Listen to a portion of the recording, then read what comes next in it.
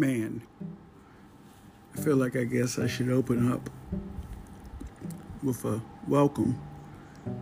Welcome to the Rantings of a ADHD mind. Because that's basically what these are. Me trying to understand the world around me and just being honest about it. I think we've hit a place where we can all tell it doesn't have to be the way it's always been.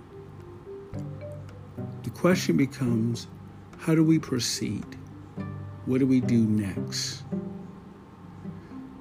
And the answer is, be honest about the fact that we can agree on some base rules.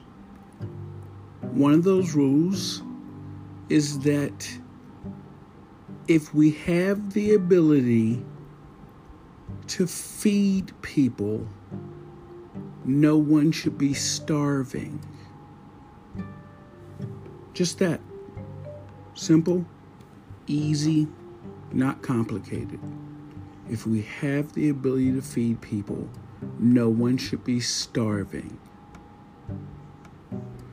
My name's Sil.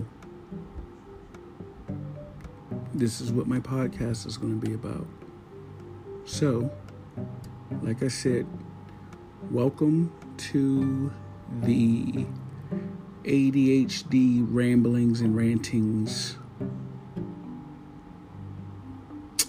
of a trans black woman.